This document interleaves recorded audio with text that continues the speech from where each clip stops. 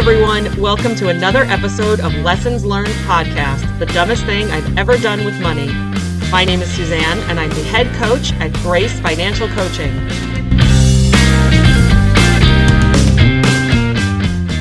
I cannot wait to hear about the dumbest thing that Tracy has ever done with money. So let's welcome Tracy now. Hey, Tracy. Hey, thank you so much for hosting me. It is a joy and an honor to be here. I really appreciate it. My name's Tracy, as you said, and I am just really excited to share some of the dumb things that I've done with money. I think you'll get a kick out of it. And let's get rolling. So Tracy and I are both financial coaches. And the reason I think it's important to bring on people to this particular show who are now experts with money is because no one started that way, right, Tracy? We all made terrible mistakes in the past that have led us to this particular career of financial coaching and helping people with budgets and debt and things like that. So in Golden Rose Financial Coaching, how do you help people? So I take on people who are frustrated with their situation and ready to change. The people who are like spinning their wheels and not getting the traction that they want. And even people who just need a little bit of extra guidance and need that encouragement that they are making the correct decisions with their money if they are in a good spot. So there's a wide range there. And what I do is I create a budget. And for the people who don't like the B word, asset allocation plans. And then we follow Dave Ramsey's 7 baby steps as a guide to get you towards that financial freedom. Oh my gosh, how much better does asset allocation plan sound than budget? That is awesome. Actually, I had a consultation where when I said budget and like his face just crinkled up with almost like a snarl, I was like, you've had a bad experience with this, haven't you? What if we changed it to asset allocation plan instead? And he was like, I like it better, even though it's the same thing. Right. And if you don't have any assets, right, by the true definition of the word, you could always call it an income allocation plan, right? Because the majority of people are bringing in an income every single month. And Dave Ramsey tells us that your income is your single most important wealth building tool. And that's so true that if you don't control the monthly asset or the monthly income and have that plan, it turns kind of into a disaster, which you mentioned with providing people with accountability. That's true. And not only do I help people create that plan, but I also work on mindsets and behaviors with money as well. Because money is more than just writing it out.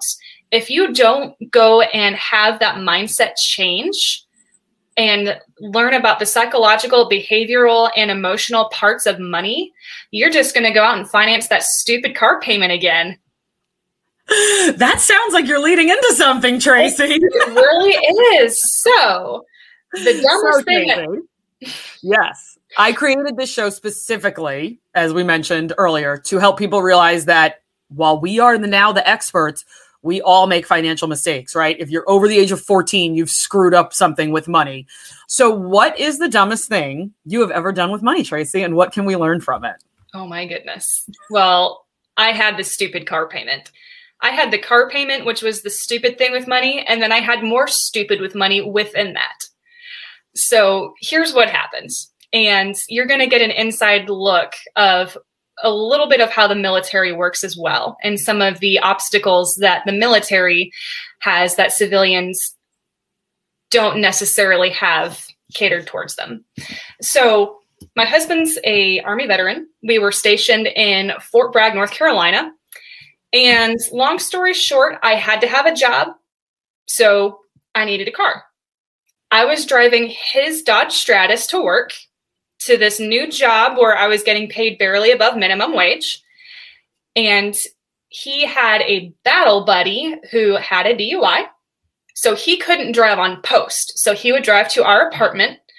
But because the military takes anything like a DUI or some sort of offense in the civilian world, makes it last a lot longer so he could drive off post. So he'd come to our apartment and my husband would drive him on post. Well, this battle buddy was getting ready to be PCS'd from North Carolina to somewhere else. PCS for civilian is transferring duty stations. So we had to go out and get a car that weekend. Like, I tried to do the whole, maybe we should wait. We could figure it out. Can you carpool with somebody else? Well, my husband needed his car to be able to drive around base because he needed to deliver paperwork and all that. So back in 2011, when gas was $4 a gallon, if you're old enough to remember that, I wanted the most fuel efficient vehicle. We were talking about having kids, so I also wanted a safe vehicle. So I had solidly decided that I wanted a Toyota Prius. Ooh. Yes. And on the surface, that obviously checks all the boxes, right? Toyotas are notoriously reliable. We've got the when gas was $4 a gallon. Yeah, I think I blacked that part of history out, unfortunately. So they're reliable. The Prius is obviously going to be good on gas, being a hybrid back then. So yeah, so that's checking all the boxes. That makes sense to me. So what happened when you guys went to go get it? Oh my gosh. So we went to the dealership in Fayetteville, the Toyota dealership in Fayetteville. And keep in mind, I was only making like $800 a month at this new job. And I walk in there and I say, I want a Toyota Prius. I was with my husband. The salesman smelled fear on me because in walks this petite little 21-year-old girl who thinks she knows what she wants. And he pulled every trick in the book on us and we fell for it. Every single one. Did he do the one where he tells you he needs to go talk to his manager and he goes in the back and like has a donut and then comes back and says, sorry, I can't make that deal. My manager won't approve it. Yeah, that comes later though. That comes later. So what happened was, yeah, sure. We've got one Toyota Prius that somebody traded in 3 days ago and it hasn't been cleaned. It hasn't been ready yet, but we've got one in stock. And, I tried to say, okay, I'll give you X amount of dollars for it. And he's like, no, not going to happen because these are in high demand. Someone's going to give me full price for it. So my husband's like, we've already spent several hours here already. Hint, hint. I don't want to go anywhere else. Let's just do it. Did he say that in front of the sales guy? Yeah. And I was like, okay, fine, whatever, So we go through and long story short, like we're broke. He's an E4 making like $2,000 a month. Mm-hmm. And the salesperson's like, well, let me run your credit. You've got pretty good credit for your age, blah, blah, blah, blah, with both of our names on there for the credit check. And he's like, well, it's Saturday. Our financing isn't open. You should be able to get approved for it. Here are the keys. So in North Carolina, you have 7 days to return the vehicle. Okay.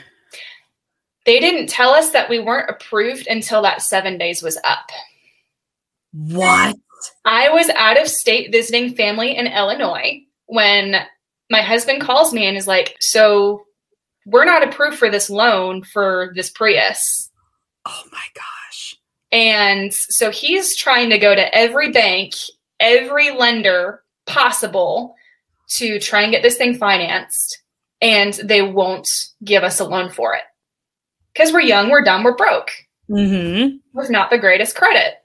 And keep in mind, 2011 was a short period of time removed from the 2008-2009 financial crisis. So I'm sure there was still some apprehension with lenders and such to that effect. So that was obviously playing a part too. Not that they should have been running around giving you guys a brand new car loan, but there was probably a little more apprehension back then than there would be if this story was occurring today. So that's something to take into account too. Exactly. All right.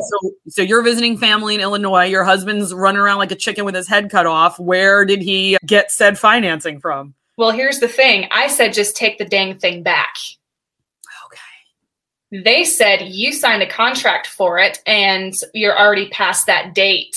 And I said, well, you didn't tell us that we didn't get our financing denied until after the 7 days. They said, too bad, you signed a contract for it. Wow. That is unbelievable. Unbelievable. Talk about every trick in the book. Yeah, they pulled out all the stops on you guys. They did. Yeah. So eventually what happened was we went back to the bank. We're like, listen, we're stuck with this car. There's nothing we can do. And they're like, well, let us talk to our bank that we financed through one more time and see what they say. Okay. The ones who first denied us. They said, if you refinance the rest of his car loan onto this loan and give us $1,000 down payment, we'll finance you. And here I'm still trying to shove the thing back. And they're like, nope, sorry. So what was left on the Stratus car payment? Honestly, I don't know. Okay. Our finances were separated then. I just remember that the car payment itself was like $400 a month or something. Oh my gosh. So let's pause there for a second. What do you, having gone through the experience of, so you guys were married at this point. Yeah. Having gone through the experience of being married and having separated finances, what was your experience having separated finances? What have you guys combined since then? Have you left anything separate? Let's get into that a little bit. Yeah, sure. There's more to the story though. Yes, we'll go back. We'll go back to that. Just keep that fresh in your head. So long story short, my husband and I had almost like a joint checking account to where like we had bills coming in and out of it, but everything else was pretty much separate. Like his money was his money. My money was my money because he was a saver. I was a spender, scarcity mindset, abundant mindset. So I was afraid that, he was going to spend every penny if I put it in there. And I was clinging on to it really, really tight. And we actually got divorced. That's right. We were divorced for 9 months. And that's where he truly found the Lord and gave his life to Jesus. And God restored our marriage. 9 months after. It is 9 months after our divorce, we got remarried. Much faster, by the way, than I wanted. My timeline was 2 years. Didn't happen. So after that, we had taken Financial Peace University in 2013. So 2 years after this whole car debacle, stupid money mistake. And I was living the principles while we were divorced because I could. And then he's like, you know what? Let's put everything together. Let's give this a shot and let's do it the way that you've been doing it because you've been doing well. And working together towards our goals is so much better than trying to fight each other, trying to move on the same page, but in opposite directions. So It's a conversation now. Yeah, we still argue. Right. Who doesn't? We all argue about something, right? We all have our hot button issues. And if you think money is only a hot button issue in your marriage and not anyone else's, I don't know where you've been for the entirety of your life, people, but it is literally the number one reason for divorce in North America is money fights and money issues. Mm-hmm. So, I mean, Tracy, you are just like a living example of how that happens and how people overcome it. Mm-hmm. So let's go back to the car. Yes. So we get this offer of, sure, we'll finance this Prius for you, but you've got to refinance the Stratus and give us $1,000. So at that point, are you guys pretty much tied into doing this? This is what we accepted? Yeah, we kind of rolled over at that point because they had just been beating us so hard with, you're in this contract, you can't get out of it. And I didn't know till afterwards. I should have used the word lawyer. I should have, but I wasn't thinking about it because I was panicking the whole time. So we had $500 in savings. They wanted $1,000. So we go down to a loan shark company, which, by the way, around military bases, you have payday loan companies, pawn shops, loan shark companies, just anything and everything that panders specifically to the military. Because they know that the military gets paid on the 1st and the 15th every month, unless the president and Congress decides to not pay them. Right, exactly. Full disclosure, Tracy and I are both military spouses. I am a military spouse. My husband's active duty Navy. And I'm going to add strip clubs into that. I tried to block that one out. It's not possible to block it out. The good news is the military, specifically the Navy, has done a lot. I lived in San Diego for a while, and now we're out here near Virginia Beach, Norfolk Naval Station.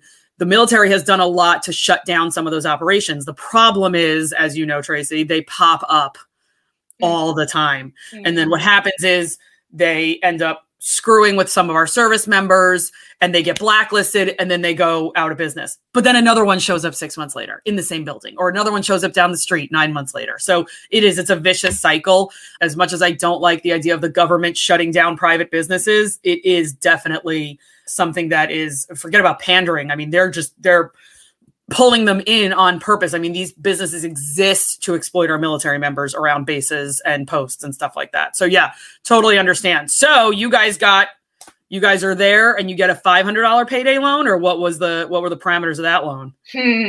Well, it wasn't just $500. It was I'm not blaming my husband here because I went along with it. He was like, let's get some extra so that way we can replenish our savings.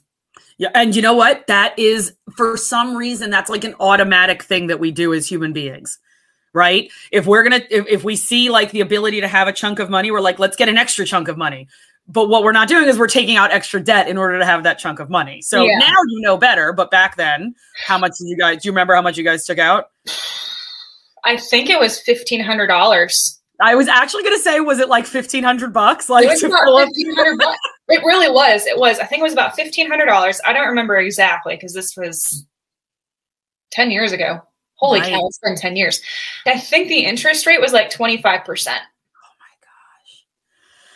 So basically a credit card interest for a personal loan. Yeah. I mean, I've got lots of clients whose credit card interest is a lot lower than 25%, but yeah, that's crazy. Yeah. All right. So now we've got both cars refinanced. We've got the $1,500 loan. And what did this do to the household budget? I mean, did you guys even really have a budget to per se at that point?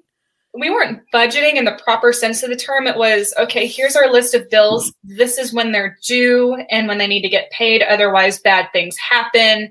There was no plan for the money. Okay. It was just basically a spending plan, not a budget. Right. So we come back, we give them their $1,000 for a down payment that's borrowed.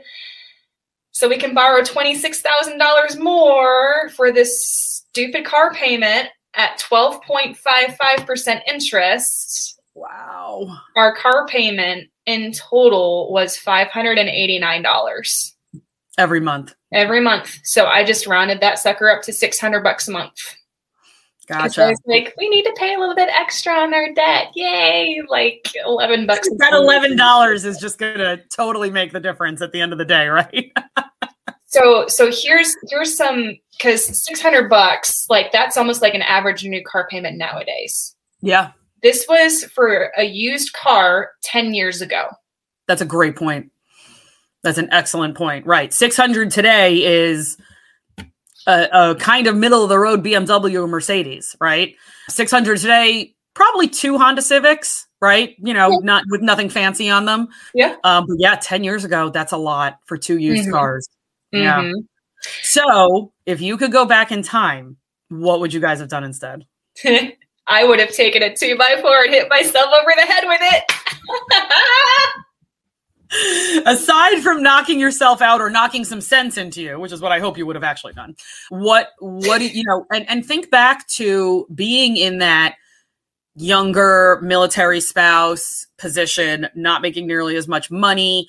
You guys are 10 years younger, 21. Knowing today what you know now, if you had all the knowledge of 10 years, right? All the knowledge and experience of 10 years, what would you have done back then if you guys found yourself in that situation of really needing a car and not having the money for it? A, do the math. Love it. B, just because you want that specific car doesn't mean that you have to have it right now at that point. I could have gotten a $5,000 reliable beater. Not even a beater. $5,000 can still buy you a decent car, even nowadays. And had a much lower payment because like we still couldn't technically afford it. Yeah. And then also really, I think back to that salesman. Don't accept anything unless it's on paper in front of you with both of y'all's signature on it. Don't take anybody's word for a contract until it is on paper and signed and legal. Yep, exactly. And I think Beverly, our friend Beverly here, really summed it up. She says, LOL, love this story, ladies. So many good lessons. And it really is, Tracy. I mean, this is such a great example of, again, we are now the experts, right? We do this for a living. We help people figure out their money, but it's so much more than that. It's a lot of life experience. I don't need you to have a master's degree in finance for you to tell me how to do my budget, because you've already lived it, right? We both have our training. We've done different types of trainings. We've done the same trainings, but it is so important to have this life experience behind you.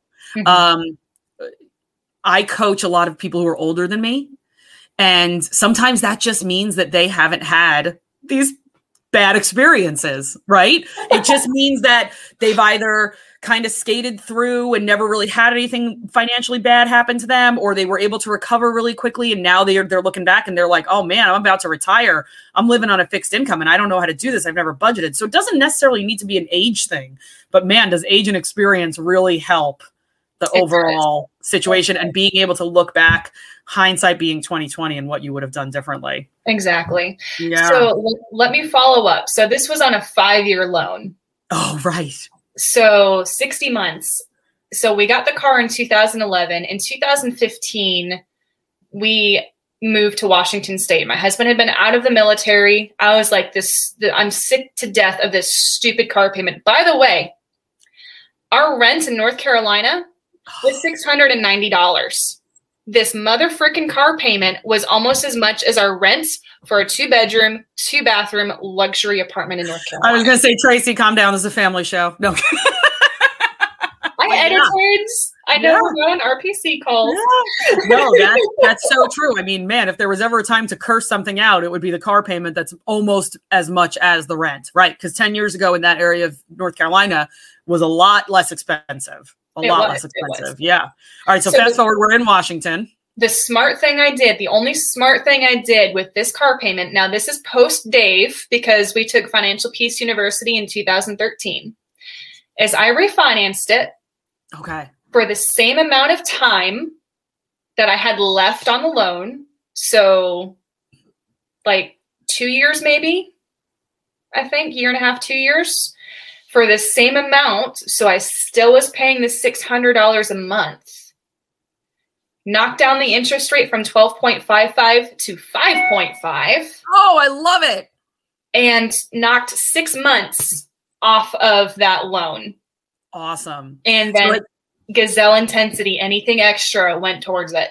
I was just going to say, so at this point, we're throwing more than the $600 at the loan. We're taking away from eating out and entertainment, and we are putting anything extra we can towards the loan to get rid of it and get it out of your life. Yeah, exactly. Beautiful.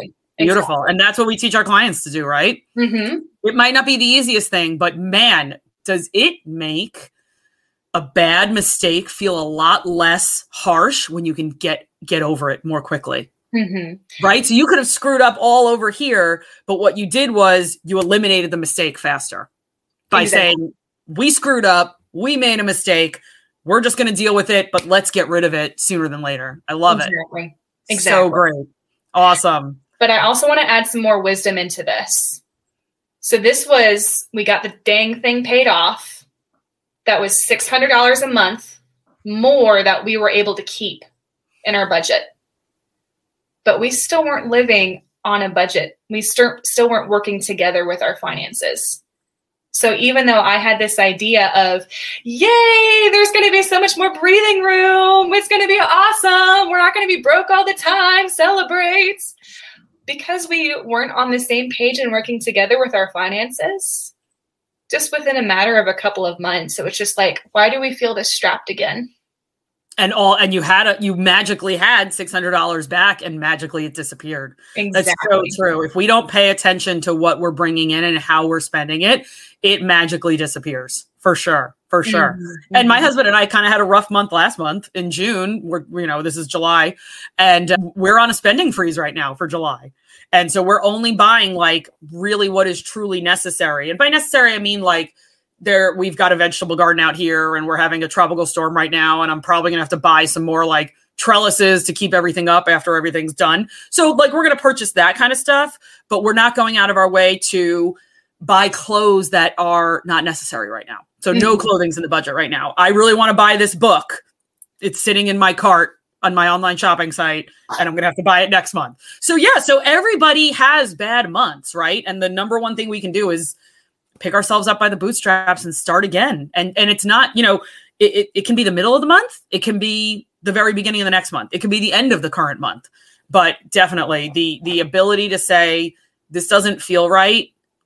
We need to change something. It doesn't matter what time of the month it is. You can do it at any given moment. Exactly. Awesome. Well, Tracy, I want to say thank you Thanks for having me and for sharing your financial blunders with us to make everyone else feel more comfortable. You can reach Tracy. I'm going to put all of her information in the YouTube video. You'll be able to reach out to her via email, phone, and on her website. Thanks again to our guests for their honesty and for sharing their financial blunders with us. Join me again next week for another episode of Lessons Learned Podcast, the dumbest thing I've ever done with money. Make sure to subscribe to the Grace Financial Coaching YouTube channel, and please rate and review the show on Apple Podcasts.